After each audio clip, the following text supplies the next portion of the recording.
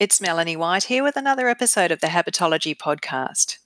And today's episode is another in the Entrepreneur series. It's about creating a health and wellness coaching program that sells.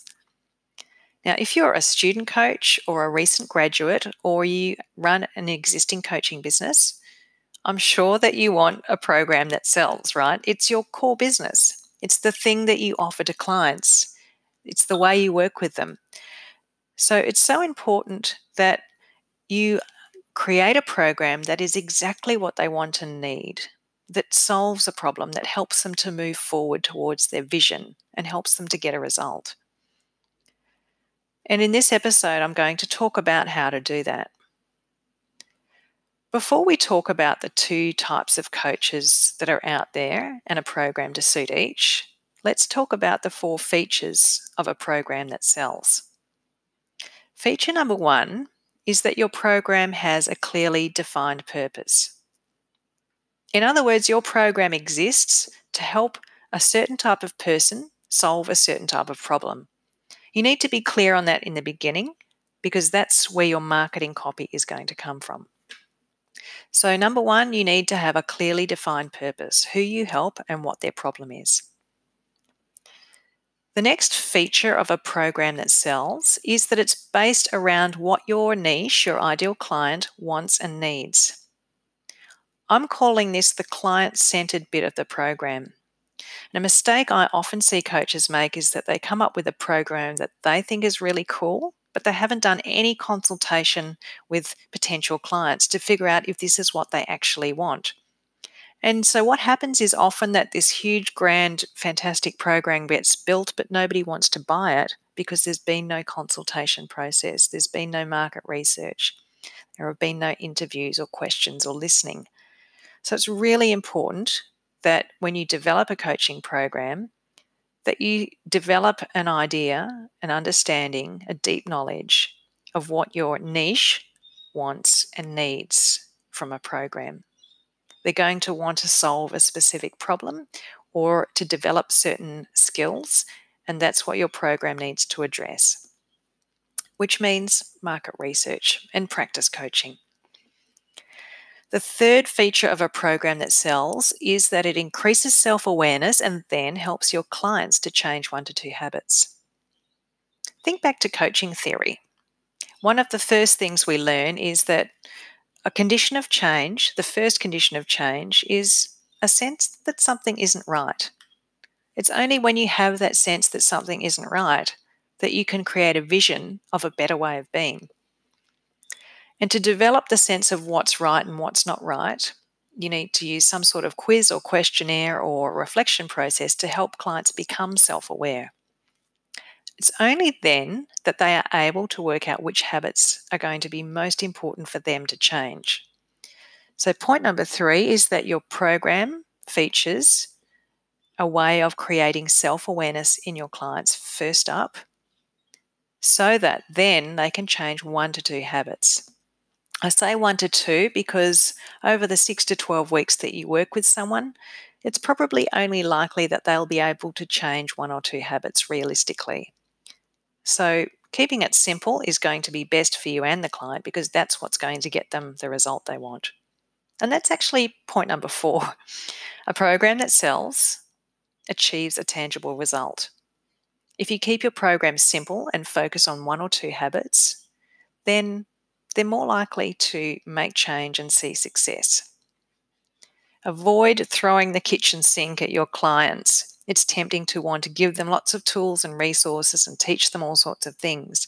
But if they don't have the time to be totally immersed in this process of coaching with you, and let's face it, life's busy these days, many people don't have much time, you really want to keep it simple for them so that they can get a result. Because if your clients get a result, they will tell others. And that's marketing. So just to recap, a program that sells has a clearly defined purpose. It's based on what your niche wants and needs. It increases self-awareness and helps them change 1 to 2 habits. And through that process of changing habits, your clients will achieve a tangible result. Okay, now with that framework in mind, let's look at the two types of coach and the two types of program. The first type of coach is somebody who's brand new to coaching or who doesn't have a particular background, specialty, or training in health and wellness areas. So these people are probably going to just use a pure coaching program framework. Now, this is really easy. It means that you don't need any information or content to get started. It's easy to get started. All you really need, apart from your client contracts and payment systems, are a first coaching session outline and an ongoing coaching session outline to run your sessions. Really easy to get started. You would run a minimum of 6 sessions with your clients, up to 12, and you might like to start with 4 consecutive weeks of coaching and then space the sessions out to fortnightly if you want, or keep them as weekly, either or. So the purely coaching program doesn't have any information or content or resources in it. It's just a conversation.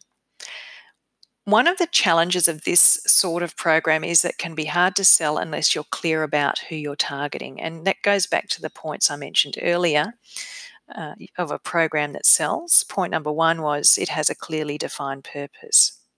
So even if you are using a purely coaching approach with no informational resources or content of any sort, you do need to be articulating who you're targeting and the problem that you're helping them with. So that could be women in their 30s who want to lose at least 10 kilos, or men in their 20s who want to develop the mental resilience to play A-grade sport, or something like that. It needs to be a bit more specific so that you can actually attract people in the first place. And then you take them through this, what I would call generic coaching framework. The coaching itself is just those basic session outlines, and it's client-led.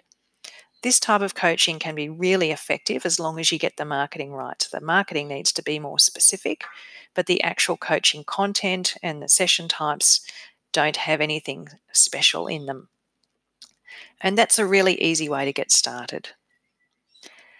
Type number 2 is for the coach who has an existing health-related qualification and wishes to coach in that area, or there's someone who's worked with at least 20 clients after graduating, and they've started to identify some trends in the people they've worked with and they want to specialize in that area. In either case, you're really being more specific about who you work with, and this is what we call defining a niche. In other words, you're specializing in helping a certain type of person with a very specific problem. One of the benefits of specialty coaching or niche coaching is that it's much easier to market and promote what you do and to attract clients, because you are able to clearly articulate who you help and the benefits of working with you.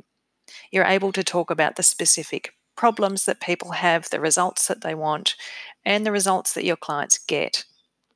And when you're able to tell stories about those things in your marketing, people will read that copy and say, hey, that's me. It's like she's talking directly to me. And that makes for building trust and getting engagement and potentially getting a client. So in this type of program, you're being very specific about who you work with and how you help them, and you're honing in on the things that they want to know about or problem solve. For example, let's say that you've coached with around 20 clients, you've had some practice after graduating, and you've worked with some pro bono and some paid clients, and you've found that most of the clients who've come to see you are having difficulty sleeping at night and they're anxious because they have a lot of workplace stress. So in that case, you could develop a coaching program that is promoted as helping people to reduce stress in the workplace by helping them develop proactive mental health habits. Obviously, in this case, if they have stress, stress comes from within, and being able to manage your mind is really important. So we would, in this case, develop a program that is targeting that specific thing. If you enjoyed working with that kind of client, promoting your program this way would certainly attract that kind of person. And it means that in your coaching sessions, your clients will most likely want to talk about things that are specific to and relevant to that topic. They're not going to come in and talk about how they'd like to be fitter and healthier so they can keep up with their grandkids. They're not going to come in and start talking about how they want to get fit for a world travel adventure. Their immediate problem that they want to solve right now is that they're stressed and they're anxious and they're not sleeping. And that's what they're going to want to talk about, all of the things that influence that. If you're running groups, and a program like this is really relevant to groups because of the peer support, it means that by targeting a specialty, your group members will be very similar to each other, which means that they will probably have a stronger rapport and sense of connection with each other. And it means that you'll be able to coach them around the specific common issues so that they can resolve their problem over, say, 6 to 12 weeks or start resolving it. The great thing about specialty coaching is that it builds a really strong connection with you and your clients because you're able to talk about them in their language about their problem and their results. And that really builds trust and rapport and relationship. You can definitely do that if you're offering a coaching only program as long as you're clear on your niche. It's simply two different types of program, one more focused on a topic and one being more client led. But as long as you're talking in your marketing about the specifics of who you help and what you do, either one can work effectively for you. That's it from me. I hope you enjoyed this episode and I look forward to seeing you again soon. And if you know someone who could benefit from listening to this, please share it with them. Thanks for listening and bye for now.